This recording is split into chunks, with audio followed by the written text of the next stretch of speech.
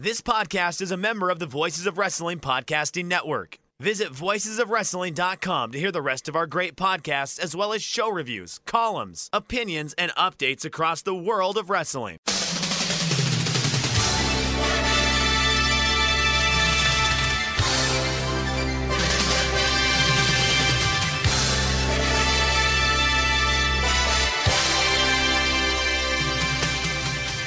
Hello everybody and welcome to the Super J-Cast presented by MyBookie. I'm Joel Abraham, joined by Damon McDonald.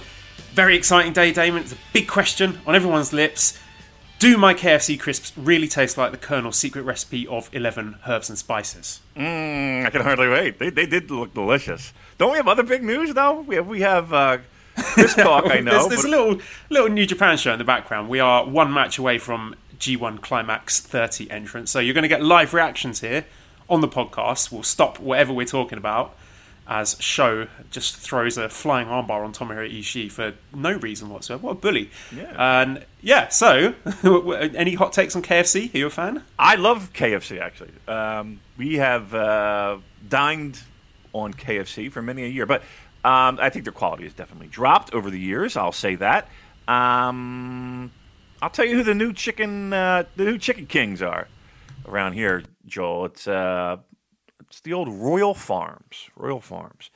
They are like a convenience store, maybe like a Lawson's or a Family Mart, but in the States, maybe only in the Northeast, and they make some fucking great chicken for just to be in a convenience store in the United States, which you would never get chicken in a convenience store in the United States ever before. So I'm going Royal Farms, but I'm very curious to know how these crisps turn out. I know we're talking, but it seems like we're just kind of wasting time because the match is over.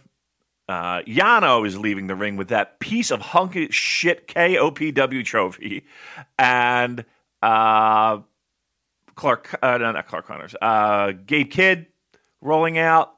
We're about ready for some G1 announcements. I'm excited.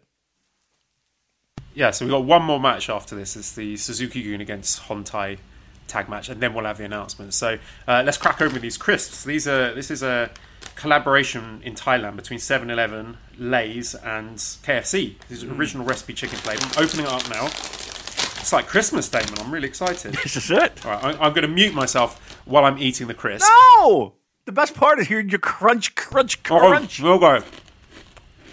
Some ASMR content for you. Going to eat another one just to make sure. All right. Very crunchy though. They're very crispy. All right, original. I'll tell you what I can taste. Yeah, original thoughts. Okay, I'm getting salt. Definitely taste salt there. Bit of thyme, some basil there, touch of oregano. Maybe is that a bit of celery salt there in the background? Definitely hints of black pepper. A little bit of dry mustards there, bit of paprika tingling on the tongue. Maybe some garlic salt, is that I can sense. Just a touch of ginger, and maybe some white pepper. Wow. So, there you go. There's my breakdown of that the exact taste. First of all, you have the most advanced palate of any human being I've ever come in contact with. You can taste every single spice and herb in the product. Second, it reminds me of that Simpsons bit where he's eating sawdust with the groundskeeper. You go, "Do I taste cinnamon?" I'll never tell. It does remind me of that. So, a scale 1 to 10, what would you give it? A solid 7. Okay. I think there are more interesting and exciting flavours of crisps out here in Thailand, in the world. Actually, I'll tell you what I did do earlier in the week, which was a stroke of genius on my part, mixing together a bag of salt and vinegar crisps with a bag of Her's ghost pepper flavoured crisps. And mixing those two together, getting that juxtaposition between the spice and the tanginess, the chili and the vinegar mixed together, it was chef's kiss. It was a moment of inspiration. Huh. I mean, is the ones that you have right now, would you consider it comparable to that if you were eating a KFC product? It's been so long since I had basic KFC product, because they do the best KFC here in Thailand. They do rice bowls, so you got your rice, and then on top of the rice, these pieces of like boneless crispy chicken, and it's in this special Thai seasoning, which is popular in the northeast, and it's like a mix of like lime and chili and ground toasted rice powder, which gives us this lovely sour, spicy, smoky, crunchy, wonderful mix of flavors.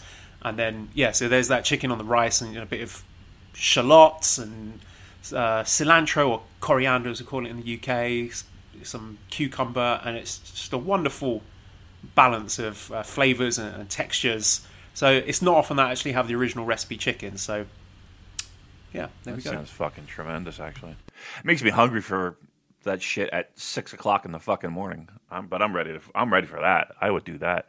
I think the most creative and interesting thing I've eaten this weekend were 9 old fashions. That's probably it. at one sitting. Boy, that didn't go well. But yeah, that sounds delicious, actually. Man, we don't have that around here. I just don't feel like we have that. I live right near major cities, and I feel like I don't have that kind of creativity when it comes to not only just snacks, but just with fucking regular meal. Like I couldn't get what you just described. I get nowhere. I can get a good fucking sandwich though. I will say that. But even then, it just becomes like, oh, okay, another great sandwich. You know what I mean? Like it's just like, oh, okay. I know I live in an area where I can get the greatest sandwiches and I can get the greatest pizza in my mind. But it's like, okay, can I get something different? Can I get a little change of pace here? And we can't. We have no. I feel like we have no international flair where I live. Like I don't feel like we do a good representation of cuisine throughout the world. I don't feel that. Thank you. Thanks for the TED Talk. Yeah, I must say, despite me being stuck here in Bangkok when I should be in Xiamen in China, this is probably one of the best cities in the world to be stuck in terms of the food, at least. Like, there's nothing really that you can't get in Bangkok. It's got to be one of the foodie capitals of the world. So, yeah, I might be stuck here, but I am putting on a lot of weight. So, trust me, for me. Don't even fucking don't. I mean, it's ridiculous at this point. I mean, it's not as bad as I think I've lost a little bit of weight, but not nowhere near what I need to. Any update? I know our listeners are concerned, Joel. We haven't heard an update in quite a while. What is the stat? Again, let's keep in mind for some of the newer listeners, Joel has not been in his house, in his home, where he actually resides, since Wrestle Kingdom. Joel, can you give us an update of how likely it is for you to return before the end of G1? My school have already started bringing some of my colleagues back from abroad, but they're only allowed to bring people back in batches. They can't bring everyone in one go, and they are bringing back the single teachers first, basically the teachers with no dependents, which makes sense. You know, that's fair enough. If the government say, right, you can bring back 5 people, it wouldn't make sense to bring back me and my non-teaching wife and my daughter. So yeah, we're going to come back in batches, but given that I have 2 dependents, I'm probably going to be quite low down on the list. So I'm setting myself for another couple of months at least, hoping to be back before the end of the year. That would be nice. Yeah. I mean, again, I'm just trying to... You're living it, so I don't need to keep rubbing salt into an open wound, but... Or rubbing the Colonel's blend of 11 secret herbs and spices in the wound. Right. But... you haven't been home for a fucking... This entire calendar year has been... Like, when you left for Wrestle Kingdom, could you ever imagine this happening? No, and the whole thing with me and Mally left China to have the baby in Bangkok, which was always our plan. But when we left, it was like in the middle of the Chinese lockdown, when COVID was getting really bad there. So we kind of thought, we're managing to like quote unquote escape from China at an optimum time. Little did we know that they would be closing the borders behind them and not letting us return. I did not see that as a possibility. I thought I'd be there for maybe a couple of months at most, but life takes unexpected turns. But again, I really can't complain. Like, the place we live in is very comfortable. I'm still getting paid. I still get to do my job. Mally and Esther healthy, happy, and we got G1 Climax announcements to look forward to. So again, I'm going to try and be thankful for what I've got. Good for you. I like your attitude. It is better than mine, because I would have ran into oncoming traffic, I think, after the second week. Just kidding. I don't think oh my God, I can't imagine. I think of everything that I've gone through in the year, yet you still haven't been home yet. And I don't know. I think a lot of our listeners do acknowledge that, and they care about you and they want you to be safe.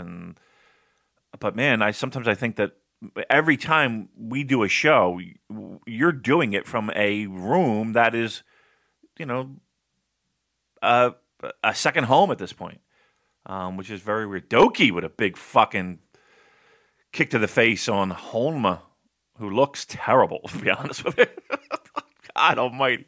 Why do they keep trotting this guy out in the ring? He was campaigning for a spot in the G1. Oh, Can you imagine? All right, so are we going to do some early predictions first, or are we just going to go right into the announcements? Do we have any thoughts before final thoughts before we get the announcements? Well, I can recap the picks we made last week. So we said Okada, Naito, Sanada, Shingo, Ibushi, Tanahashi, Evil, Zack, Taichi, Ishii, Goto, Yano, Jay White, Jeff Cobb, Juice Robinson, Will Ospreay. We had a question mark over Kenta, and then those remaining 3 spots that we figured were going to be vacated by Moxley, Archer, and Fale, we picked Suzuki, Yoshihashi, and Hiromu. Right. And we had Sho as a question mark if Kenta wasn't in. Okay. Do we know a status of Kenta as of yet? Have we heard any news? We'll have to wait. Oh, it's not going to be too long, Damon. Yeah, I know. It's like you can see your Christmas presents under the tree. Right. And you want to peek. Mum and Dad aren't here. Right. You want to sort of peel back the wrapping paper and check. Right. Come on, we could text somebody, right? They're up. They'll give us something. Do you think we're going to get any surprises? I'm saying no. No. And so surprises in like new signings or people from outside of New Japan? No chance. No chance. Okay. Nobody. No Japanese residents that are looking for work in these troubling times. They're not going to throw them a bone, chuck him in G1. Correct? Not for me. Okay. All right. I don't think so either. I think they have if from what we understand, the people are back, who we believe are back. Then they got a stacked lineup. Lineup. Is there anyone that you think is on the bubble right now? I'm reluctant to talk about it because any of these talking points are just going to be null and void in the next 5 or 10 minutes. Okay, let me ask you this, Damon. Go ahead. Were you a fan of King of the Hill? You know, the cartoon? Yeah. Yes. I mean, I'm going to say a fan, but if it were on, I'd leave it on. I wouldn't actively turn it off. Did you know that the tag team of Tanahashi and Kenzo Suzuki, they were called King of the Hills, they got the name from the TV show, the cartoon? I did not know that. They actually have one of my favorite lines of all of, you know how like you have little jokes in the house and just, things stick around for a long time and you constantly say the line. And we have that in our home. We have the line of, I have propane in my urethra. Because that's what he said that once and I laughed my head. I have propane in my urethra. This is from the Aces High series that's ongoing on the New Japan website. So Tanahashi's talking about the name and he says it was Kenzo's idea. The idea was to be this top of the mountain kind of image, and it turned out he was watching some American cartoon with a similar name. Probably in the end of it all, it was a little bit ironic and self-deprecating, but it didn't really stick anyway. So there you go, an interesting bit of trivia to start us off. Yeah, he's like, Bobby, we're tagging up. That's pretty good. Oh, Zach locking it in.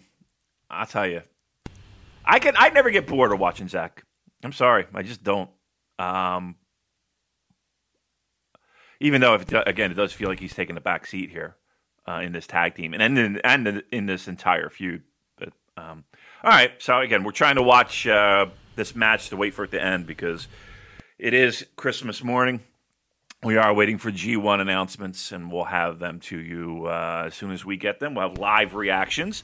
Dave, I asked if you had seen the listened to the Tama's Island podcast, because I don't usually recommend other podcasts, but that one is really, really interesting. Different topic each week, but they did a great episode about the sponsor culture in Japan, where you have these, I don't know if it's fair to call them like super fans, where when you travel to the country, they look after you, take you out for dinner, take you out for drinks, and then you reciprocate that if they come to your home country. But I don't know if you got a chance to listen to that, Damon, but absolutely fascinating insight there. Give us, you hear about it a lot if you're a fan of Japanese pro wrestling. You do hear about that from the people who go over for tours and how well they're taken care of, with meals and with gifts and with drink and maybe with other things as well. But yeah, it's an amazing thing, and I don't know how. I mean, I guess you have to have a little bit of money to be able to do that. But I remember where it was a time when I was over there, and Stan Hansen was over there, and there were. He had his sponsors. It was obvious because, they were hanging around Stan Hansen dressed with like Texas jackets, pretty much carting them around. It seemed like, we need that for us when we. Oh yeah, I kind of actually do. I mean, Manabu really looked after us last time with providing us with one of every flavour of Strong Zero and some nice Japanese snacks. That was great. I love that. We have a few actually. We have a few that come to mind. But yeah, Fraser treats us well every time we're over there. Yeah, I mean that would be the one that comes to mind for me.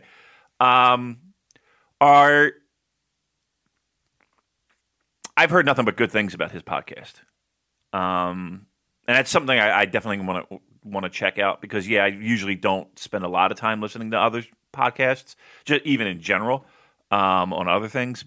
But yeah, he gets everyone that I talk to seems to enjoy it and seems to get a little bit something out of it that maybe they want to get other places. So I heard he was making candles, Joel. No, that was Tangaloa that was making the scented candles. Okay. I get it mixed up. What a guy. I would love to smell Tangaloa's scented candle. That sounded really rude. I genuinely wanted to smell the candle. I like scented candles. What about manga? Are you a fan of manga, Damon? Japanese comic books. Comic books. Well, I don't have a problem with them, but they're just, I can't read the language, so it's kind of hard for me to fucking get involved in something I can't understand. Kind of like everything in life. But are they just comic books, or is there something that separates Magnum from comic books? That's a good question. I don't know. I'm not an expert. The reason I ask you is because there's a big manga announcement from at Yen Press revealing the New Japan Academy. It's the stars of New Japan Pro Wrestling as you've never seen them before. Teenager Tetsuya Naito is aiming for the top of New Japan Academy, but to be the champ, he'll have to face the greats. Available on digital platforms October 2020. So, again, I'm not a huge fan of manga or graphic novels or that. I see the value in it, but I am definitely interested in checking out New Japan Academy when that hits the stores in October. I want to say geared toward kids, but they're a lot of them aren't. It's like I'm talking at my ass because I really don't know a lot about it. I'm surprised they haven't done that sooner. It doesn't really feel like it fades out of fashion. It's always a staple over there. I would have thought they would have had something like this already. It could be that this is pre-existing and this is just a translation of it, but I couldn't tell you with any real authority. Yeah, we are the Japanese video game experts, so we'll let you know when. Oh yeah, have you played any more Final Fantasy VII? All right. Doki's just eating a Kamigoye. I think we're getting close. But Final Fantasy VII. We're hitting a closing stretch on this tag match. Yeah, we are. A lot of my video gaming has been centered around NHL 94, 95 because there's this whole pocket of fandom that has like literally opened up new ideas and thoughts and things about it. So it's been there. So I have not dipped my toes back into Final Fantasy, even if, as I promised. All right, so here we go. So Kota Ibushi just laid out Doki. I don't know how far behind I am from you. I feel like I'm on a bit of a delay. So, are you watching on your phone, or have you got it on your computer? I got it on my computer. I would recommend pulling it up on your phone because really? I find when I watch New Japan World on my phone, it's more up to date than if I'm watching it on my browser. Don't know why that is, but yeah, it's just one of those little things that I've noticed. All right. I've got more news. All right, let's do more news. Let me know. You just jump in because I might be a little bit behind, but we'll make it work. All right, a bit of news on the ticketing situation in Japan, as Japan plans to relax a rule limiting the size of crowds at professional sports, music and other events later this month.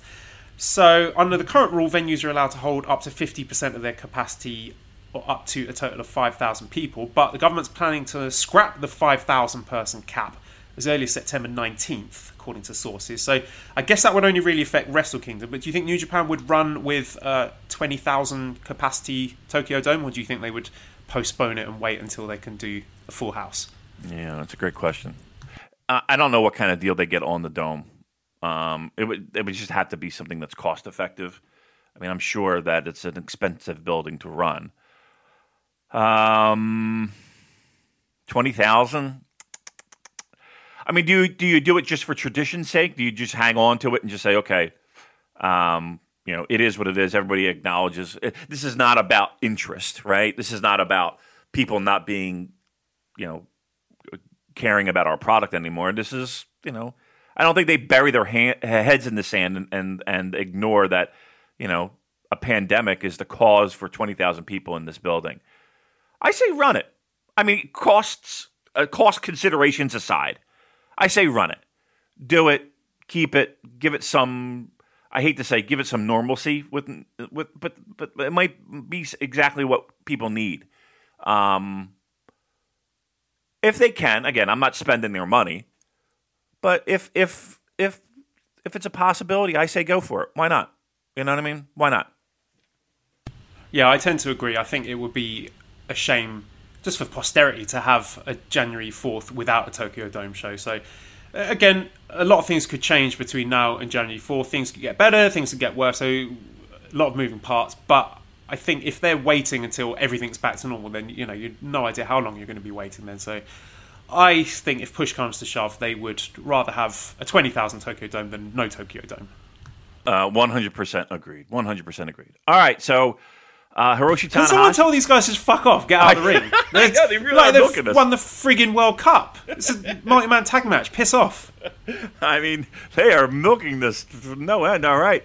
All right, here we go. All right, here we go.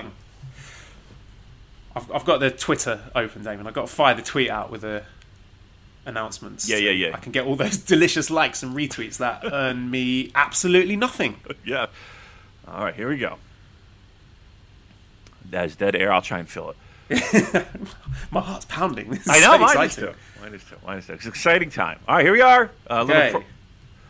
Tell us what you can see. Well, right now I see a little promo video. I see Goto. I see Ibushi and Naito. They're going through some old history. G1 Climax 30. And here we go. It looks like we're going to get some announcements. All right. Kota Ibushi. And they're giving us the blocks as well. Yes. So. A block is Kota Ibushi. No surprise. Right, if you hear typing, that's me firing off the tweets. Right. So apologies for that. All right. Next up. Ooh. Of course, Hiroshi Tanahashi in B block. So it looks like they're going back and forth. All right, so far Ibushi, Tanahashi in B. We've got a tasty rematch here. Yeah. Tokyo Dome rematch. It looks like it. Okada, if we're going back and forth, is in A block. Ibushi, Okada, A block. Nice. All right. Again, no surprises here, of course.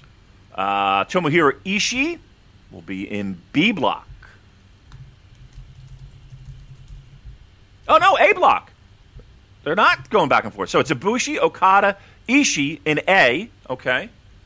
A block's looking pretty tasty so far. A block, yeah, looking like. All right, Hiroki Goto. It's like the ping pong ball. Where's it going to fall? A or B? A or B? It's B. All right, so Tanahashi and Goto so far announced for B block. Looks like they're saving a spot at the top there for B block. All right. Everyone's favorite, Toru Yano. No surprises so far. No. In B block. In B block. The way that they're throwing out the names, though, they're leaving a spot at the top. So they're filling it. They're making us sweat for the foreigners, aren't they? They really are. All right, Yoshihashi.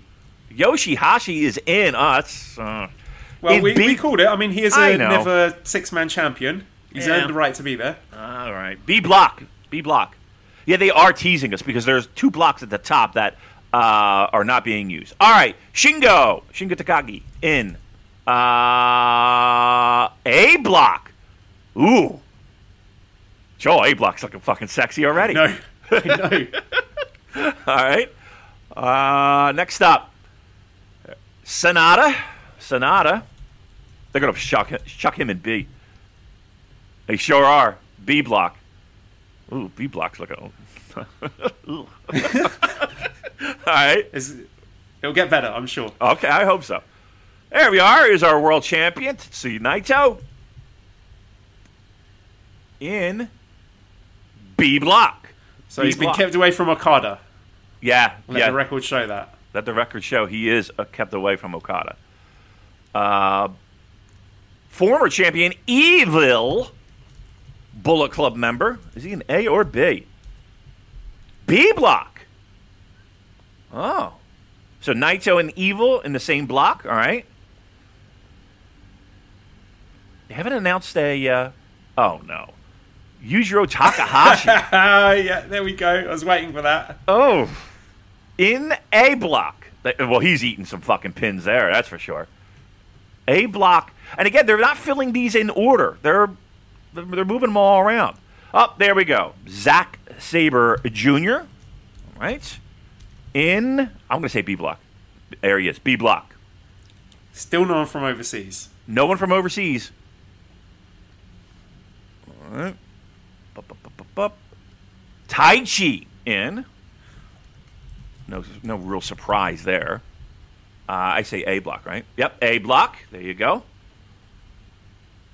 A block's still looking like the sexier block to me. I'm going to be honest with you. All right. Next up, Minoru Suzuki is in. I know that's something people were clamoring for. A little upset that there was a possibility he would not be. And he is in A block. With Taichi, we've got Suzuki versus Taichi to look forward to. That's correct. That is correct. There it is. There's our first one. Juice Robinson. First of our pastrami sandwich boys. They're in. They're in. It's 1 out of 4. Yep. B block. B block. So a little pastrami for you guys. Juice is in. B block. Next up, our second slice of pastrami sandwich. Jeff Cobb is in G1 in the A block. A block, Jeff Cobb. All right, let's see if we get some more sandwich, Joel. Ooh. We kind of, not really. A little surprising because we thought he was not going to make it. Kenta fills out block B. All right. So that means you'll get Kenta Evil. And again, another slice of delicious sandwich for us. In A block, Will Ospreay. That's 3 out of 4. 3 out of 4. And then the last spot Any surprises? No. But it is a sandwich for us. The Switchblade Jay White. Are you telling me, Damon, that we got 4 out of 4 on those pastrami sandwiches? That is unbelievable, isn't it? It keeps happening. It's keeps bizarre. Happening and happening. We're never wrong. We're not wrong. If we say it, fucking it's true.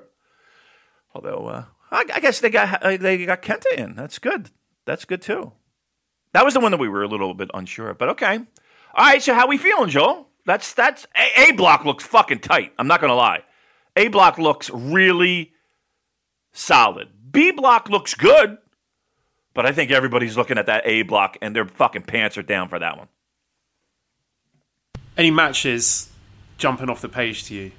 Because I'm looking at A block. I'm thinking we're getting a rematch from Wrestle Kingdom, Ibushi Okada. That should be great. Shingo versus Okada. We're getting Shingo versus Ospreay again. We're getting Ishii. Ishii Will. We're getting Ishii Okada. Ishii Shingo. I mean, just that alone. My fucking pants are down. And let's be truthful. Ishii's had some pretty great matches with Taichi, right? Those haven't been terrible matches. They're usually really good. I'm trying to look for gems in B block. What do you think the sexiest match in B block is? Tanahashi Naito? Yeah. It's been a while since we've seen that, and I speculated that there was a match they were protecting, and I wonder if they're protecting that for another block final. Yeah. I mean, I hear, and again, some of the biggest takeaways. Okada, Naito, they're kept apart. That's what I'm looking at. I'm thinking finals. Who are we looking at for finals here? Man, that fucking A block is Joel. Suzuki's in there, man. Suzuki's going to have some fucking great matches in there. I seriously, I cannot wait for that Suzuki Taichi match. That A block, the tension in Suzuki-gun. A lot of people say that Taichi's the real leader now. Yeah. You know what? That's a great point. I didn't even consider that. This is going to be one of the big time matches. Juice. I mean, we'll see Juice and Tanahashi. I think that'll be really good. I think Juice and Naito will be good. Whoo-wee. And even guys that are going to take falls in, again, I keep pointing at A block, and I probably should recognize B block a little bit more. But man, I just can't fucking get my attention past A block. Jeff Cobb's in A block. Jeff Cobb has some guys who can do what we like. He has some dance partners that are a good fit, don't you think? Ibushi? Yeah, absolutely. Shingo? Ishii?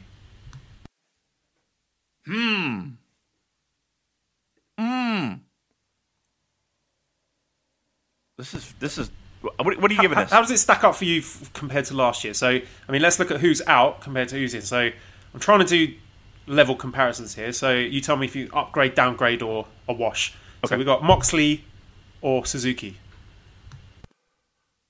For me, personally, Suzuki.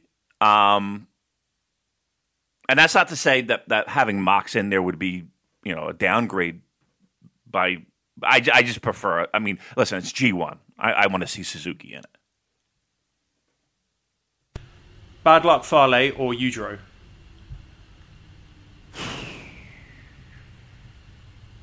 I mean, Yujiro's in here to fucking lie down to a lot of people. How many points is he getting? 4? Yeah, I was like 2, between 2 and 4. His ceiling is 4 in this, right? Watch him get like fucking 10. Be like, what the fuck? I would say 4 is the ceiling, right? 4 is the ceiling. I got. So I would say Takahashi is an upgrade. And then it would be Lance Archer or Yoshihashi. I prefer Lance, given a straight choice, but not that much in it. I mean, my appreciation of Yoshihashi has grown this year. I would have much rather had a Hiromu or a Sho or a Despy in there, but seeing as they've gone all heavyweight, can't really argue with that. How about Tanahashi Kenta? Yeah, it seems that they've put all like the high-paced work rate guys in A block, but B block are the guys who are going to slow things down a bit and tell you more of a story in the ring. Jay White's on even the like other side. a Tanahashi versus Evil. That's one that interests me.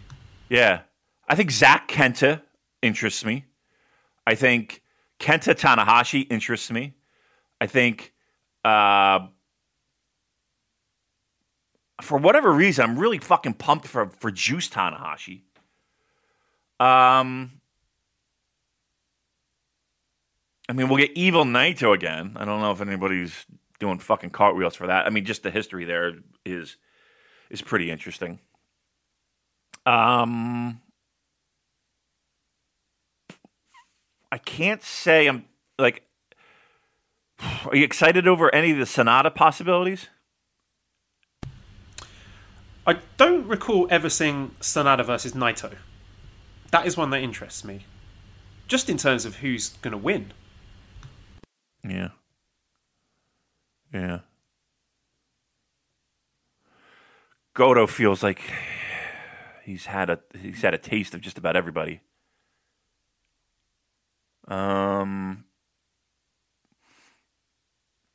We still haven't even talked about Jay White in Block A. I'm so excited about him being back. Right? I mean, I've missed him. I mean, that's a nice little mix. I'm kind of glad that he's there, and Will Ospreay. I'll tell you what's interesting, that they kept Jay White and Evil separate. Yeah. I'm looking at this A. Again, just so we're clear here. A block has Ibushi, Cobb, Okada, Ishii, Ospreay, Shingo, Suzuki, Taichi, Jay White, and Yujiro. Disappointed that you didn't see Hiromu. Yeah, they picked the wrong Takahashi. Maybe that was a clerical error. They just put Takahashi on there. Okay, yeah, there we go. Yujiro Takahashi. Right. I'm a little disappointed in the lack of juniors. I think my only finger wag is that the lack of juniors. They drew the hard line in the sand when it came to heavyweights. That's my only finger wag at this, Joe. Aside from that, there is no one else on this roster that is missing.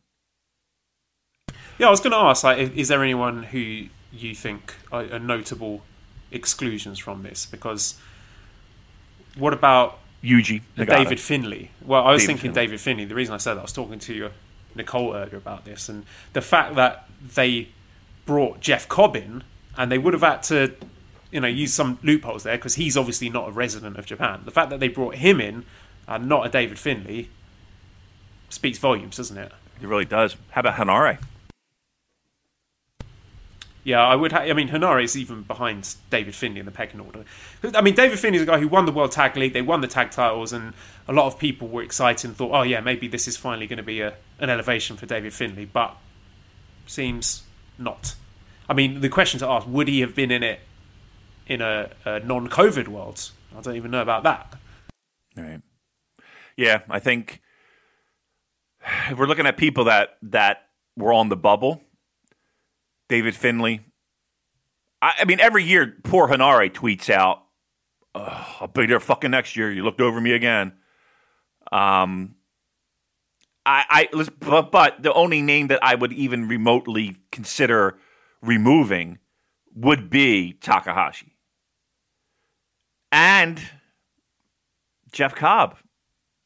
I mean, there is a valid complaint there that they went through some hoops to get Jeff Cobb. Now, again, maybe there was something in the background that we don't know about where they couldn't get the other guys in and have them quarantine and all that stuff, right? Maybe that's the case. And they said, okay, well, we can get Jeff Cobb in. Right? So maybe he was a plan C to get in. But, if we're talking pastrami sandwiches, that was a name that was given to us a little bit ago, right? So, all right.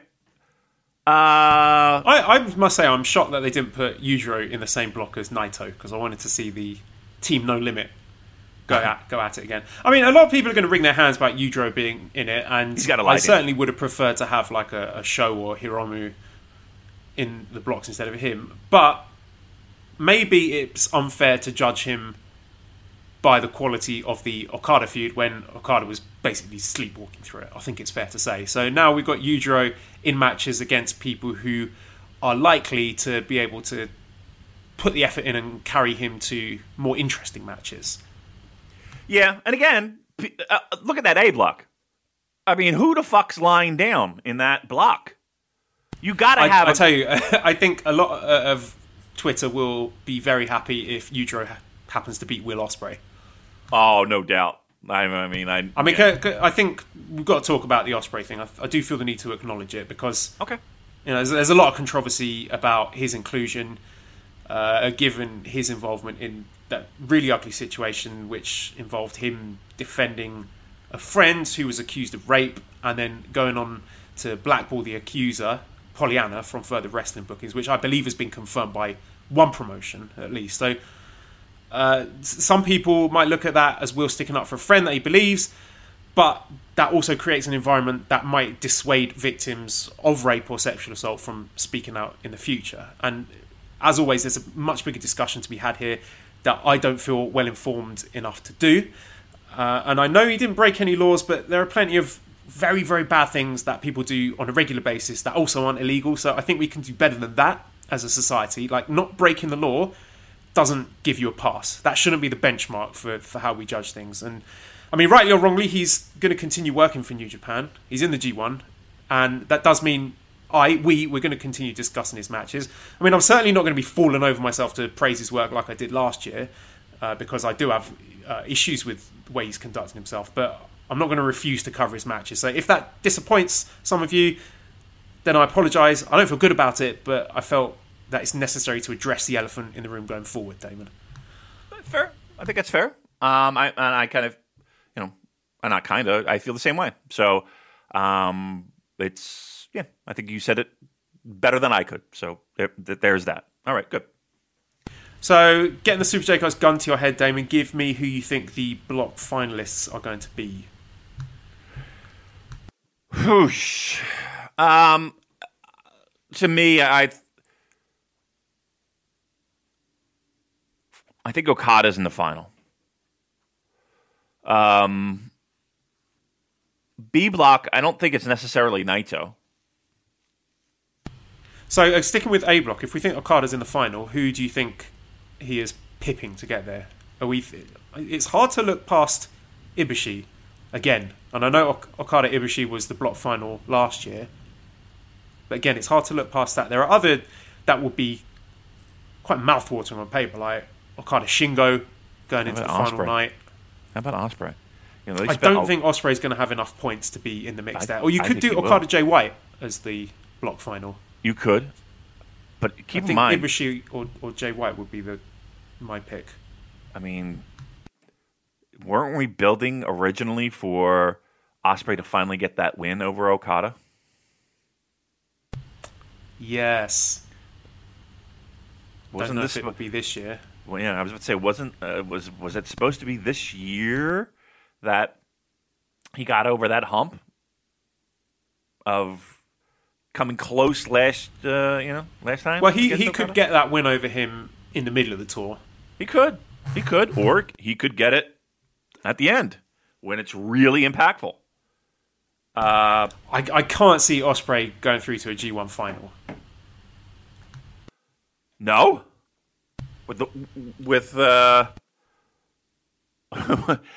he looks like a heavyweight now. Yeah, I don't know. Maybe you're right. I can't rule it out. I just see Okada, Ibushi, Jay White there, and it's hard to look past those three. I think we're talking finalists. I think I'm guilty of looking over Jay White. I definitely think I'm looking over Jay White. Because remember, that was a match they were going to do in the New Japan Cup in its original form. We were going to get Okada versus Jay White in the first round. Give me your top guys in A block. Give me your top three. What in terms of how I think they're going to be ranked by points at the end of this? Yeah. Okay, I'd say Okada at the top, and maybe Jay White and Ibushi falling just behind. Okay, I'm saying Okada, Jay White, Ospreay. I think Ospreay's in the mix. I really do. I think he's going to be. I think they did what they did for a reason. I think he's going to be in the mix to the very end. To the very end. But I still say where Okada gets out of that alive, and I'll tell you what's even harder. I think B's even harder. Yeah, because I know I keep banging on about Tanahashi, Naito, but I can't see Tanahashi getting enough points where he's in contention on the final night, because the whole story they're telling with him is that, he's well on his way to becoming a dad and he can't hang anymore. So for him to then be rocking up to the final B block night with 12 points or whatever would be a bit strange. So, but that's where he always redeems himself. Right? The big show, the big moment. Like, okay, he may not be Hiroshi Tanahashi in fucking February. Come G1, he tapes up what he needs to tape up. He fucking takes his Advil and he gets his ass in the ring and he performs. And he wins. I think we're looking at some dark horses in B block. I hate to say it, but I'm leaning towards Evil as the winner of B block, or maybe even a Sanada. Sanada. We want to go So down. I'm just thinking that Evil against Okada as the G1 final, because I think they have to consolidate Evil's elevation in the card. You can't have him finishing with 8 points. He's got to be at least in contention when you come into the final night, surely. Yeah, I think Evil's in the mix. I think Naito's in the mix. He's your champion. He's not going to be not in the mix. And then it's two others that are in the mix. Final night. And I think you have to put Kenta in there. And Sanada, I would say. Ugh.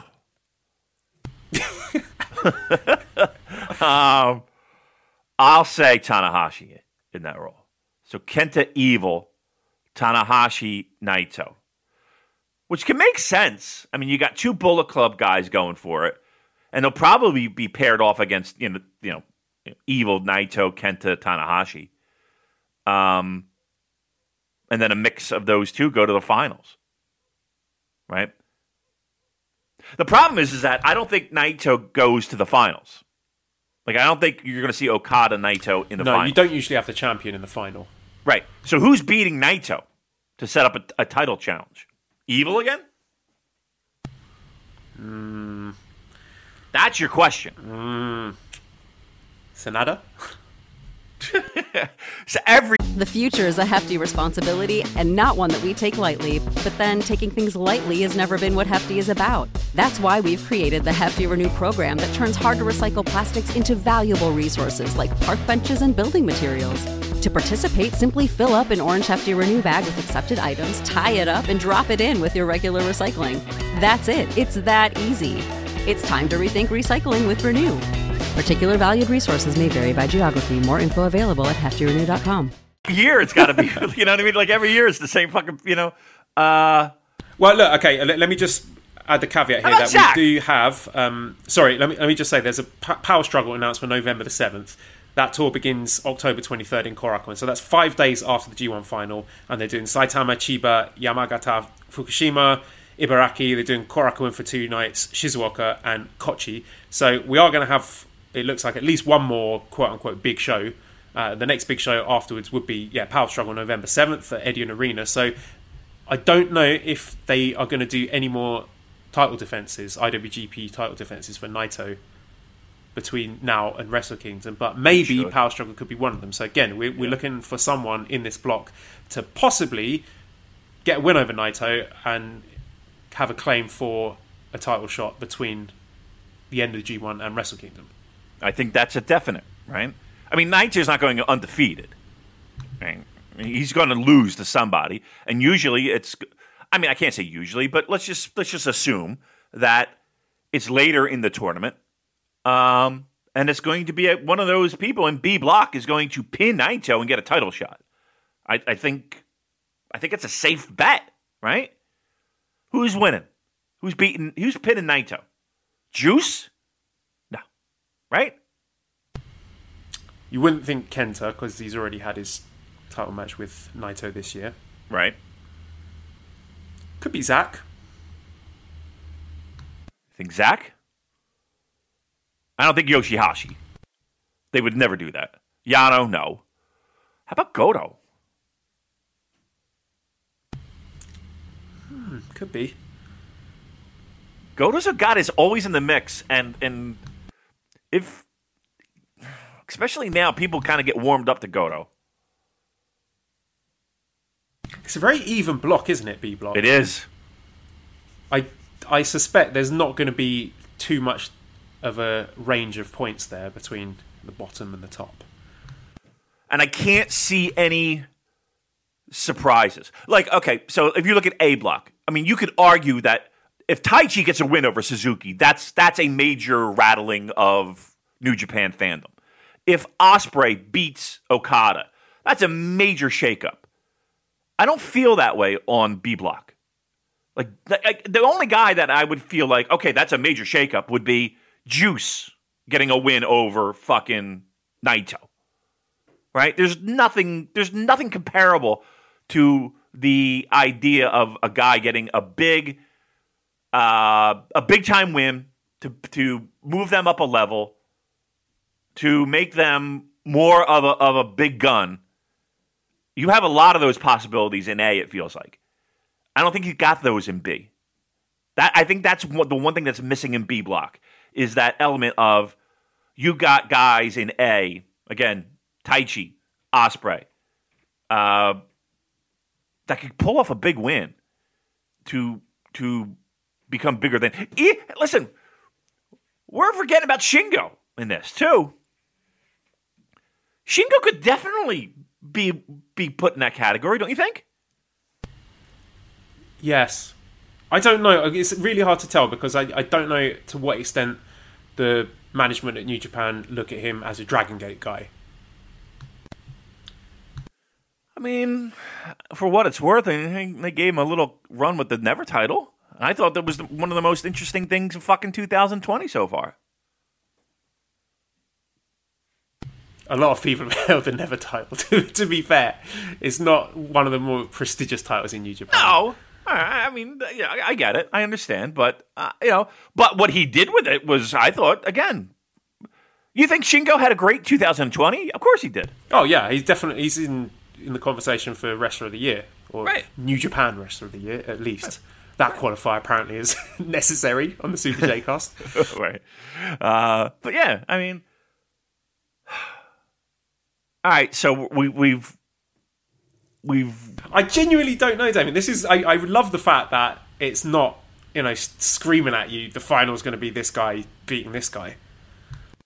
They haven't announced shows yet, have they? Do we know? Yeah, when... that is no. They haven't given the matches and the dates yet because that is usually kind of a spoiler, isn't it? Because you go straight and you look and see what the lineup is for Sumo Hall for the penultimate 2 nights. And then you can say, it's going to be between these 2 guys. Right. They usually tip their cards there. So but then again, I mean, if they give you, for A block, some combination of Ibushi, Okada,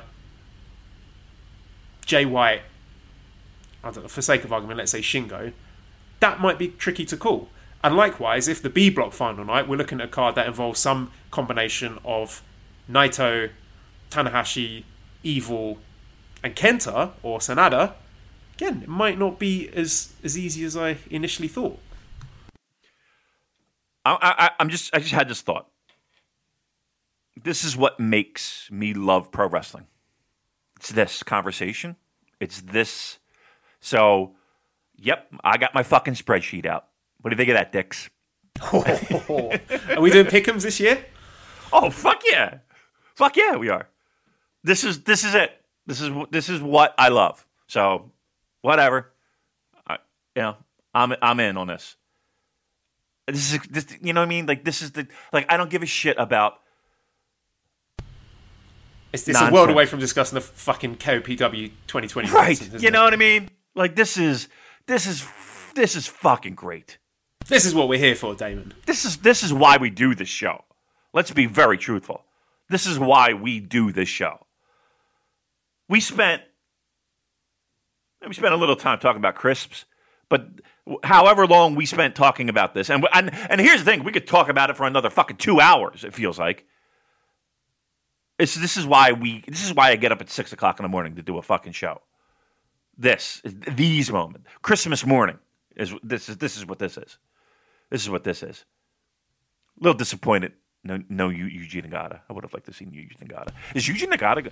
Right, he said that in 2017 that was going to be his last G1. And I know in the backstage promos he was saying he might change his mind. He would like to be back in it. But that, I think, was a nice send-off for him because everyone knew it was going to be his last G1. And he had that nice moment in the final match against Fale where Fale bowed to him because he was his senpai in the dojo.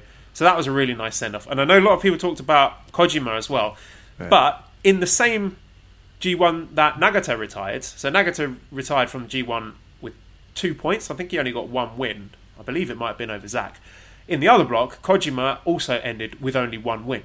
Right. So he and Nagata both ended with 2 points. So even though they didn't give Kojima the official "this is your last G1" send-off, the fact that he ended with the same points tally as Nagata signals to me that they saw him on the same level. So to expect healthy Kojima from 2017 ending with 2 points 3 years later after a serious knee injury being in contention is maybe a little bit unrealistic. As much as we love Kojima, I love him, I think he's great, I think he can still go, but just the fact that he finished 2017's G1 with 2 points I think is something we were overlooking.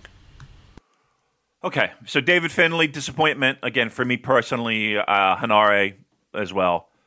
Anybody else we missing that should be in this thing that we feel is getting slighted? If you had a straight choice between Togi Makabe and Yujiro, who are you picking? Yujiro. Okay, that's fair. I mean, Makabe was another. 3 guys got left out last year who were in 2018, and that was Makabe, Yoshihashi, Suzuki. Yoshihashi, Suzuki, understandably back in because they are title holders. Makabe isn't, so I just wanted to pick your brains about that. I think, there's not that much in it. I still like Makabe. I thought he was good in the New Japan Cup, but again, I will reserve judgment on Yujiro because when I see on paper things like Yujiro versus Ibushi, Yujiro Ishii, Yujiro Shingo, Yujiro Ospreay, I think there could be some good stuff there. We're already getting texts of how we doing with our pastrami sandwiches. When are people gonna wake the fuck up, Damon? I don't know. There's a handful of people who get it. Yeah. And everyone else is like, but Jeff Cobb's not a resident in Japan. Right. He's eating the fucking pastrami sandwich, people. We told you. I know. I don't know what we can do. I don't know. I don't know if we need a Sky writer. I don't know. Okay, look. If they don't get it, they don't deserve it. They don't deserve it. Right. Call it a day. Exactly. Right. Just everybody who does get it, just remind everyone. Just send out your tweets and shit. Just remember, we fucking always right. So thank you. How about this junior tag tournament, Damon? I'm enjoying that a lot. Really? I mean, we got to go from this greatness to that. I liked it. I'm really? a fan of junior tag team wrestling. I like those belts. I love a tournament. I think this has been good, personally. I think a lot of those guys, of the 8 people involved in that, most of them are better as tag wrestlers, with the possible exception, Hiromu's a better singles wrestler. Despy probably a better singles wrestler as well. But the other 6 guys, I think, are definitely stronger in tag teams. I like the fluidity of the heel and face dynamics. Like, for example, when we had the two heel teams, like Suzuki-gun against Bullet Club, Despy became like the de facto babyface in peril against the Bullet Club guys. We had Hiromu healing up against Master Wato when he was doing the Mongolian chops to take the piss out of Tenzan. So I like the way that can change match by match. And they've given these guys plenty of time to work. I applaud the decision to make these matches the co-main and the main event every evening, because that hasn't been the case in years gone by. You know, you would have like your junior tag tournament matches, but you'd have to have the big stars on top in a multi-man tag. But they haven't done that this year, and they're giving them lots of time to wrestle, and I think it's paying off. I think everyone's working hard. Even Gedo, who I was side-eyeing his inclusion. I know there's not really anyone else, but he's put in, I think, some really good performances. I think he's got good chemistry with Ishimori. I think Ishimori's working harder than usual. I thought their match against LIJ in the main event of the first night was really surprisingly good. I like the Master Wato Taguchi team. I like Taguchi's disgusting hand gestures. They're so filthy that I don't quite know what he's going for there, but I definitely know it's obscene. I don't know if you can shed any light on what he might be doing there, but in this, you know, this is a tag team that from day one, ever since Master Wato came back, I've been saying that, pair him up with Taguchi. He's a veteran who can hold his hands and guide him through and help him grow in confidence, and it's working. I can see Wato increasing in confidence, so give myself a little victory lap there. I thought Wato's exchange with Hiromu was really exciting. That was very high-paced, and Wato was nailing everything. The timing was spot on. It was very athletic. And just having Taguchi there as, you know, the safety mat to, you know, literally tell him what to do next in some parts of the match, I think is a big help to him.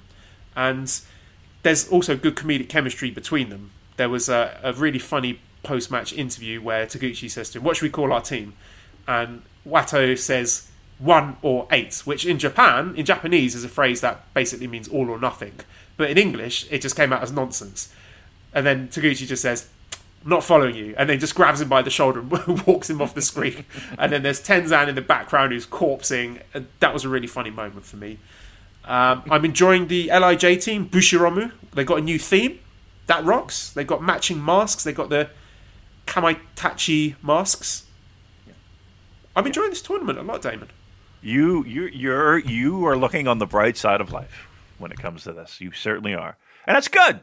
Like, you know, there's no, you know, to point out the positives. But allow me, if you don't mind, to counterpoint some of these. None of these matches are anything that is stickable. Like, these matches are for a tournament for titles that, okay, you could argue the level of what the junior tag titles are.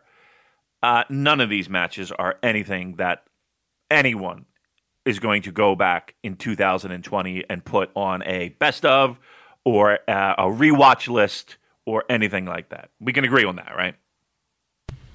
Yes. Okay. 2. While you did like the heel and face dynamic, that kind of shifted match by match based off of who was in the ring, and I also can appreciate that. Here's what I didn't like, Joel. I know it's a hot button when it comes to heel shenanigans, and specifically, not even heel shenanigans. I don't even mind heel shenanigans. That you're establishing yourself as boo for me. If I see another motherfucking ref bump, Joel, I'm going to lose my goddamn mind. It has become... I was just going to say, give me an over-under on the number of ref bumps in the G1. Because we've got Yujiro in there, we've got Evil in there, we've got Jay White in there, we've got Kenta in there. It has become the absolute most lazy booking of any major promotion on God's green earth. Joel, there were at least 3 that I counted in I'm not going to say a meaningless junior tag team tournament match, but do we have to? Every time he gets in the fucking ring, he's taking some type of bump. Like, is there a promotion on Earth that has as many ref bumps as New Japan Pro Wrestling? If there is, let me know. I'm not watching Raw every week. I'm not watching SmackDown every week. So, okay. But help me, Joel. Can you name a promotion on God's green earth that does as many lazy, I'm saying it, lazy heel ref bumps and misdirections as New Japan Pro Wrestling? They are doing it a lot, but I must admit it's not something I noticed being particularly egregious during these tag tournament matches. It's unnecessary. Just give me one fucking match where we don't see it. Give me one match where Red Shoes gets in that fucking ring and is not, my shoulder. I'm burying my head in the turnbuckle because someone grazed my ankle. Maybe I'm hypersensitive to it. I probably am. I find it to be, at this point, just lazy. Just lazy booking. There's no other way we can establish a heel team than by fucking around with Red Shoes. Doesn't it get tiring after a while? Again, I don't even think the WWE does this to their referees. Their referees are positioned better than New Japan Pro Wrestling's. There. I said it. AEW's referees are positioned better, less of boobs, than New Japan Pro Wrestling. And by boobs, I mean dummies, not you know what I mean. It's unbelievable at this point. And it's gotten beyond hand wave for me at this point. So you take the fact that we got matches that they're good, they're fine, they're your gentlemen's 3 stars. Add constant goofy ref bumps. It's not something that look, positives that you gave me. Master Wato looks much better, and I think him starting out as a tag team wrestler is a fantastic thought. I would have no problem with him and Taguchi having those titles. Zero problem. None whatsoever. Bushi, I could put in the bin. Hiromu kind of carrying that team, for me anyway, is always enjoyable. His interactions with Master Wato, I liked. I still like Kanemaru and Despy. I think they're a fantastic tag team. I just think the way that this tournament has been positioned, the fact that the matches haven't really been spectacular. And again, I'm not looking for G1. I'm just looking for something that is somewhat memorable. They all felt the same. They literally felt like interchangeable parts to me. And there really isn't a lot to get excited about for it. For me, anyway, watching these matches so far. Oh, well, we'll have to agree to differ on that one. At the moment, we are in the middle of the Waguchi or Ass Masters or whatever you're calling them team against Bullet Club. And I'm just looking at the point tallies here. Basically, the top 2 teams will go through to the final at Korakuen on the 11th. Do you have any predictions on which 2 teams you think are going to be contesting the final? Which team do you think is going to win the titles?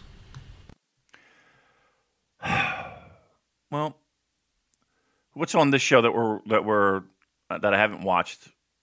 I haven't watched. So we got Kawato Taguchi against Bullet Club now, and then the main event will be LIJ team against the Suzuki-gun team. And here are the permutations. A Waguchi and LIJ win means a Waguchi and LIJ final.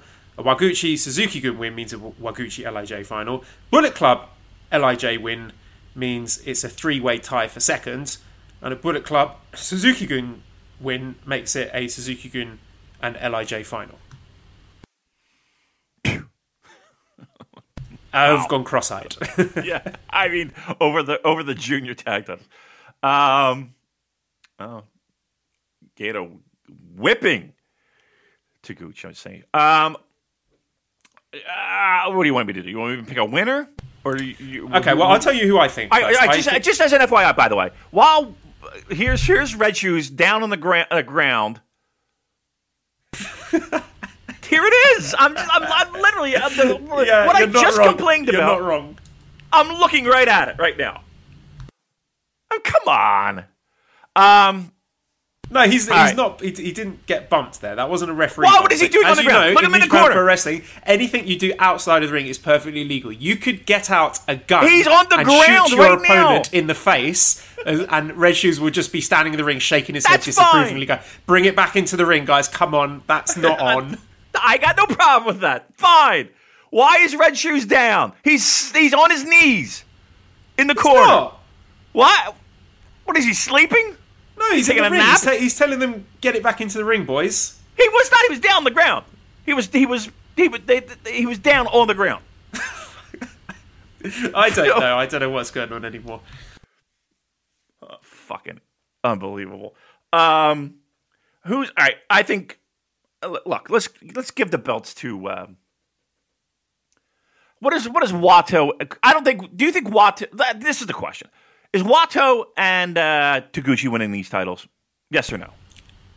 Eventually, yes, but I don't think they're winning them on the 11th. This is what I see happening. I think Bullet Club are going to win this match. I don't know now. Basically, if Wato and Taguchi win, then that means there's no drama in the next match, because I don't believe, even if Suzuki can win, they can't make it to the final because they lost to Wato and Taguchi. So I don't think they do that. Right. So I am thinking we get a Suzuki-gun and LIJ final, and then Suzuki-gun win the belts, and then you can have Wato and Taguchi chase Despy and Kanemaru for those belts, and maybe that's an undercard match on Wrestle Kingdom. Okay, that's fair. So in this match here, we need for that to play out. We need bullets. Oh, there we go. Yeah, we did get a ref bump. Okay, there we go. See. Come on, Joe! The fuck? Yeah, Seriously? Red Shoes is not good, is he? Oh my god, he's bigger than half the people in that fucking ring. Unbelievable. Well, look, what are you gonna? It just to me, it just feels so fucking lazy. We can't do anything else besides this. I don't know. All right, again, people don't want to hear me fucking go off about this, but probably giggling under their breath, this maniac yapping about ref bumps. But it's just... Well, I tell you that our predictions are usually predictions you can take straight to the bank. And talk to us about hot predictions and MyBookie, if you would. Oh, I can. MyBookie. Our favourite sponsors. Yes, MyBookie. With their little icon on our podcasts. Did you notice? Did you notice that? Yeah, Captain Craich did that for us. Excellent. We're probably getting paid millions for that, right? Yeah, I've quit my job already. Nice. And I'm sure you quit your job with all the bets that you've made, right? All the parlays. Damon, as Paul Heyman would say on the Super J-Cast, we don't make predictions. We give spoilers. Oh, that is fantastic. That is fantastic. So I made a deposit as well. So I used MyBookie to bet on a little NHL playoffs this weekend. That's right. And a big payout for myself. Thank you, Golden Knights of Las Vegas, for that. And how did I do that? Well, I used the code SuperJ at MyBookie and made my deposit. And bingo, bango, boom, cashed in. Now, what I'm going to do now is I'm going to look for the read because I can't find it in my notes. I knew you were stalling. I am stalling like no one's business. So what I need for Joel to do is to send me the copy. And then I'm going to give that the great Damon Reed that only I can. But know that you've got the NBA playoffs. They're in mid swing. You got baseball coming right around the corner with their playoff system, their wild card system. The NFL, which is always a hot ticket when it comes to laying down some odds, picking your favorites. Got the Premier League starting as well this weekend. I'm expecting big things from Arsenal and Mikel Arteta's. Yep. I think we might be able to do it this year. I think we could be able to sneak our way into the top 4. We've got the Community Shield in the bag. We've got the FA Cup in the bag. And I think maybe a cheeky little bit of money on the old Arsenal making it into the Champions League spot. So definitely one to look into, my bookie. Listen, I'm right there with you. Listen, it's saying it's summertime, but we know summertime, Labor Day in the United States is kind of the unofficial end of summertime, Joel. But at my bookie, that can only mean one thing. It's not about the temperature outside. It's about a winning season at MyBookie. That's right, a winning season for you. Winning season means doubling your first deposit. How about that? Winning season means free bets, super contests, survivor pools, and more. At MyBookie, winning season is all about your chance to win big. Again, we talked about it. The NBA playoffs, right? They're in full swing. NHL playoffs, the cup's going to be given away real soon. I won some money with MyBookie as well. Major League Baseball, they're doing their countdown to the playoffs. UFC, right? Joel just mentioned Premier League returning. NFL football. Look, it's all over. The craziest sports time of your life. It's here. Simple. Here's what you do. Make your picks. You win big. You collect your cash, just like I did. Invest in your sports intuition. Listen, we have a Discord channel. We talk all about sports, and a lot of people yapping away in that Discord about what they know and what they don't. Well, now here, put your money where your mouth is. Put your money where your mouth is. Invest in your intuition. Select from hundreds of future bets, or you could even bet on games. How about this? In real time with MyBookie's live betting. Now, put that big brain of yours to good use. Use the promo code SuperJ, and double your first deposit. That's pretty great. SuperJ, double your first deposit. New players, you get up to $1,000 in free play, designed to add a little bit more excitement to the sports you love and the games that you bet. Thousands of cross-sport wagers, props, parlays. They're waiting right for you. So get on it. Sign up now. Bet with the best and celebrate your victory. Your winning season begins today only at MyBookie. Super J is what you want to put in for that promo code. Again, double your first deposit. Only at our friends at MyBookie. Well, it looks like Bullet Club are the winners of this match, so my prediction is halfway there. Yeah, we could have won some money there. Maybe some parlay. We could have parlayed the junior tag team champ. Are they taking odds on G1? That's a question. Is MyBookie going to hop in on the G1 action? Is what I want to know. Let's dip into the results of the most recent Fighting Spirit Unleashed show, which was on Friday, September the 4th. So we had a few matches here. I'm not going to go match by match, but let's just discuss the show as a whole. In the opening match, we had Alex Zane and the debuting Fred Rosser defeating the DKC and Clark Connors in 7 minutes 33 seconds. It was Fred Rosser who pinned the DKC with the gut check. Second match was Carl Fredericks getting a big singles win over Mysterioso in 6 minutes 47 with the MD. Third match was Hiku Leo defeating Brody King in the Battle of the Big Boys in 7 minutes 35 seconds with the Gunslinger. And the main event was Jay White defeating Flip Gordon in 10 minutes 22 with the Blade Runner. First of all, Damon, there was a lot of hype over Fred Rosser's debut. Yes. Didn't do much for me, I have to admit. If you were to put a gun to my head and say, tell me one thing Fred Rosser did in that match, I wouldn't be able to tell you. I got the win. Right? Didn't he get the win? You got the win, right?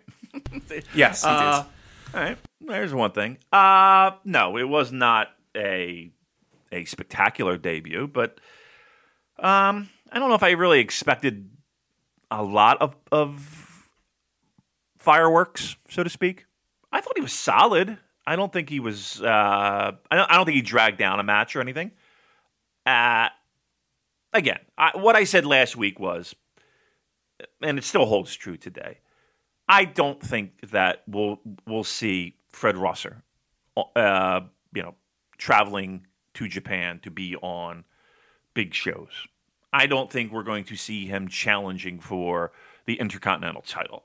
I don't even think we'll see him in, the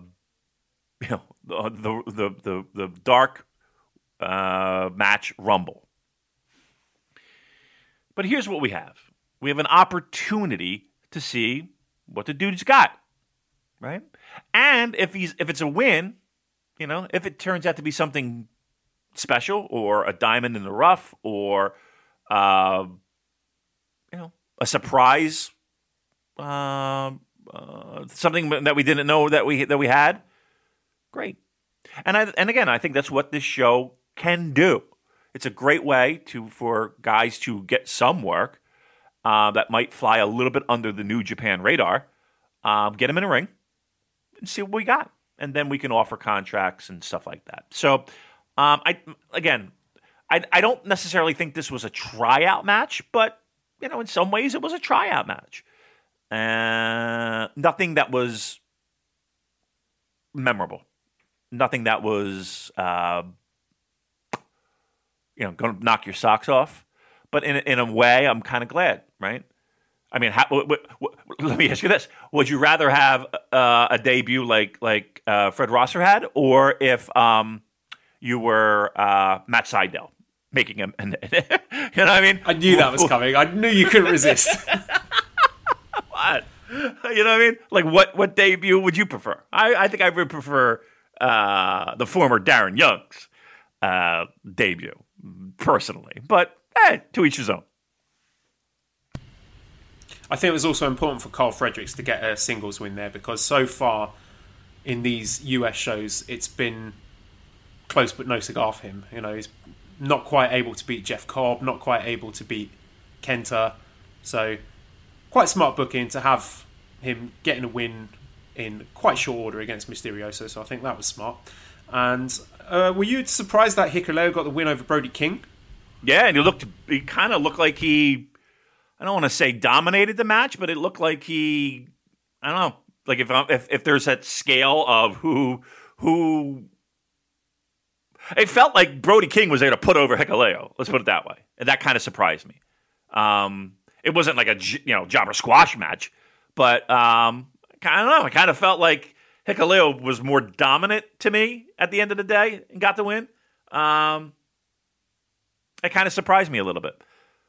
Is Brody King a guy that you're surprised? Well, I mean, look, pandemic. You got to make cuts. But I mean, I just remember Brody King being a guy that everybody talked about wanting to see in G1. But yeah, that's what I mean. And now he's losing to Hikuleo. And I think, Hikuleo is very talented. So I'm excited to see that the company are behind him. So I'm interested to see what's going on with Hikuleo going forward. But I was surprised the fact that Hikuleo's been clearly positioned above Brody King. Did you get the same feelings as I did during that match, though? Like it was like this was a show. I don't know if I want to go so far as to say a showcase match, but it did feel like Hikuleo was there to win and Brody King was there to lose, right? Yes, and I wonder if that's just the fact that Hikuleo is a New Japan guy and Brody King is an ROH guy. I mean, maybe it's as simple as that. But I was a little bit shocked at that. Okay, and then what was it? Flip and Jay White, right? Yep. That weird match as we discussed last week, where you're not quite sure who you're supposed to be cheering for. But yeah, pretty straightforward win for Jay White, as he said afterwards. Barely even broke a sweat, barely out of breath. Seems like, in retrospect, just a little warm-up win for him before he rocks into the G1 climax. Yeah, it was a good match. It was fine. This show was a little weird, I thought. You had a lot of things on paper that, I don't know. I I think I'm kind of getting used to the show, and it really reminds me of like an ROH show, doesn't it? Doesn't it feel like you're watching? Like I had to remind myself a lot that I'm watching New Japan. I lose that. I feel like I'm watching. The best analogy I can give is I feel like I'm watching Ring of Honor many times, and I lose myself that this is a New Japan Pro Wrestling show. Kind of reminds me of like watching WWF back in the day, like a Sunday Night Heat or something like that, where it's very fun, easy to watch. Matches are all pretty short, nothing outstays its welcome, but at the same time, you don't really remember much afterwards. Right, and I was kind of hoping it would be, and I know it's hard to do because they're taping a lot of these shows in advance, so they're doing 3 weeks of tapings in one shot. But it has been done in the history of pro wrestling, so let's not make too many excuses here. I was kind of hoping it would be a little bit more episodic television as opposed to here are 3 matches on this show. Right? You mean you're looking for sort of long-term storylines? Yeah. With continuity, yeah? Yeah, I kind of did. Like, these are... I kind of felt like you got a taste of that, especially when, that debut show where we're talking about, how it felt like we were building stars to go out there and be the cornerstone like Carl Fredericks. I don't know if I get that same taste anymore. Again, I feel like I'm watching one of the criticisms that I had of Ring of Honor was I knew I was going to watch some pretty decent matches, but I felt like I was just watching pretty decent matches that maybe I created a playlist or something. I kind of was hoping this would I don't know. And again, maybe this is just me projecting my wants and not really getting that itch scratched. But I thought we were going to get a little bit more of a territory. And again, a little bit more continuity and a little bit more continuality within the shows. And I don't know if I feel that. And again, bear in mind. Maybe there's something on this Friday's show that might change your mind. Let me read the card to you, and you tell me if there's anything that you think shows that kind of continuity. So first match, we've got ACH and TJP against Logan Regal and Adrian Quest. So I'm excited to see ACH in action, as always. Let me just let my darling wife and daughter into the room. I will be right back. Please. All right. There they are, the stars of the show, the true stars of the show, making an appearance. You want to go to I wonder what they think about G1. Okay, I'm back. I was just talking with our listeners. Imagine Mally's G1's predictions. I wonder what her hot takes were. I wonder if she can give any insight on Block A. We'll get her on the show for the Pick'ems next week. See how she does. Second match, we had Rocky Romero going up against Danny Limelight. Again, I think there's a bit of a story there. They've been facing off in the tag matches, and that's one that I'm interested to see. Third match, PJ Black and David Finlay against Tangaloa and Tama Tonga. So again, that's picking up the long-term storyline because, of course, FinJuice were feuding with Guerrilla's Destiny over the tag titles earlier in the year. Obviously, at the time of recording, Juice Robinson was injured, so that's why Finley's teamed with PJ Black. But Finlay does have history with the GOD boys. And then the fourth match is the IWGP US Heavyweight Right to Challenge contract with Kenta defending his briefcase against Jeff Cobb. And again, that's a story that has some backstory to it because, in the New Japan Cup, we had Kenta having to do some cheating and ref bumps to get the win over Jeff Cobb. So is that more to your liking, or do you think I'm clutching at straws there? Well, here's the problem. It's like you have to be a fan of New Japan Pro Wrestling to kind of get those under the surface storylines, right? Those are all things and little breadcrumb things that can help, tell a story. And if you're a fan of the product, you would see that and get that and know that and et cetera. I guess I'm looking for a little bit more, a little less subtle in a sense of I kind of want to see, all right, I don't know, pick fucking somebody. Clark Connors beats DKC and then gets on the mic and says, okay, Carl Fredericks, you're a fucking piece of shit because you did this, that, and the other thing, and blah, blah, blah. And the next week, He does another promo. Carl Fredericks, and then he jumps Carl Fredericks a week later. And now we got some fucking things going on between Carl Fredericks and you know what I mean? Like, that's the kind of shit I'm looking for. Not, oh yeah, I beat this guy 4 weeks ago in a tag match I don't know. I'm kind of looking for maybe a little bit more old school territory wrestling. A bit more entertainment and less of the sports. I mean, you can have the sports, but just give me like that. I mean, maybe it's too simplistic nowadays, but just give me. Here's the reason why I'm fighting you, as opposed to. Let's have an athletic competition together. And I know that's me saying that, which is strange. I agree. I totally agree with you. You know, it doesn't have to get comical. I mean, I don't want backstage vignettes, and I don't want, but there's a way to do it where, okay, I don't know, Kevin Kelly's given an interview, and maybe you can't do that with social distancing. I don't know, but I just kind of felt we had an opportunity to have something a little bit special. Look, here's what I wanted. I wanted fucking NWA power. That's what I wanted. I felt like they had the right idea for a moment or two.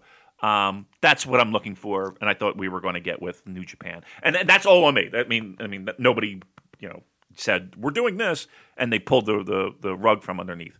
I just thought this would be a great opportunity to capitalize on that, and it didn't happen. So I'm a little disappointed, but it's my own disappointment. I worked myself into that. JC Wright says, speaking of commentary, do you guys agree that Kozlov is starting to come into his own on Strong? I agree it was awkward to begin with, but he low-key makes me chuckle, and for sure he's in no way overproduced. Well, that's for sure. Right? There's nobody in his ear. What did I see somewhere? Kevin Kelly is the dog whisperer of struggling color comedy. Yeah, I saw that. That was hilarious. I did see that. He does. He does seem like he really turns chicken salad from what I'm trying to say. Could have been worse, Kevin. If you're listening, could have been much worse. Yeah. Oh, imagine that. Jeez. I think look. I think people don't understand how difficult it is to be good doing that. It's not something where people can just put on a fucking microphone and do it. And if they can do that, then they're talented.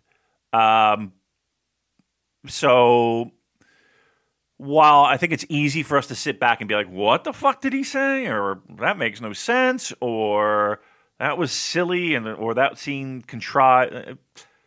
It's harder to do, and I think and I would agree that it's gotten better. I don't think it's one of the best, but it's not as awkward as the first shows, and I think you learn as you go at something like that. You get more comfortable. You know when to hop in. I mean, it's just like with us, you build chemistry, and any good broadcast team does that. So. I think we've seen improvements, yes. Let's have maybe a couple of questions. Nicole, right. Booze Leprechaun says, Damon, who do we talk to about organising a cleansing ceremony in the Phillies bullpen? They stink, Joel. Joel, imagine having a powerhouse offense. Like you have guys that when they step up to the plate, baseball we're talking here, there's always a threat of runs. The Phillies have absolutely zero problems scoring runs.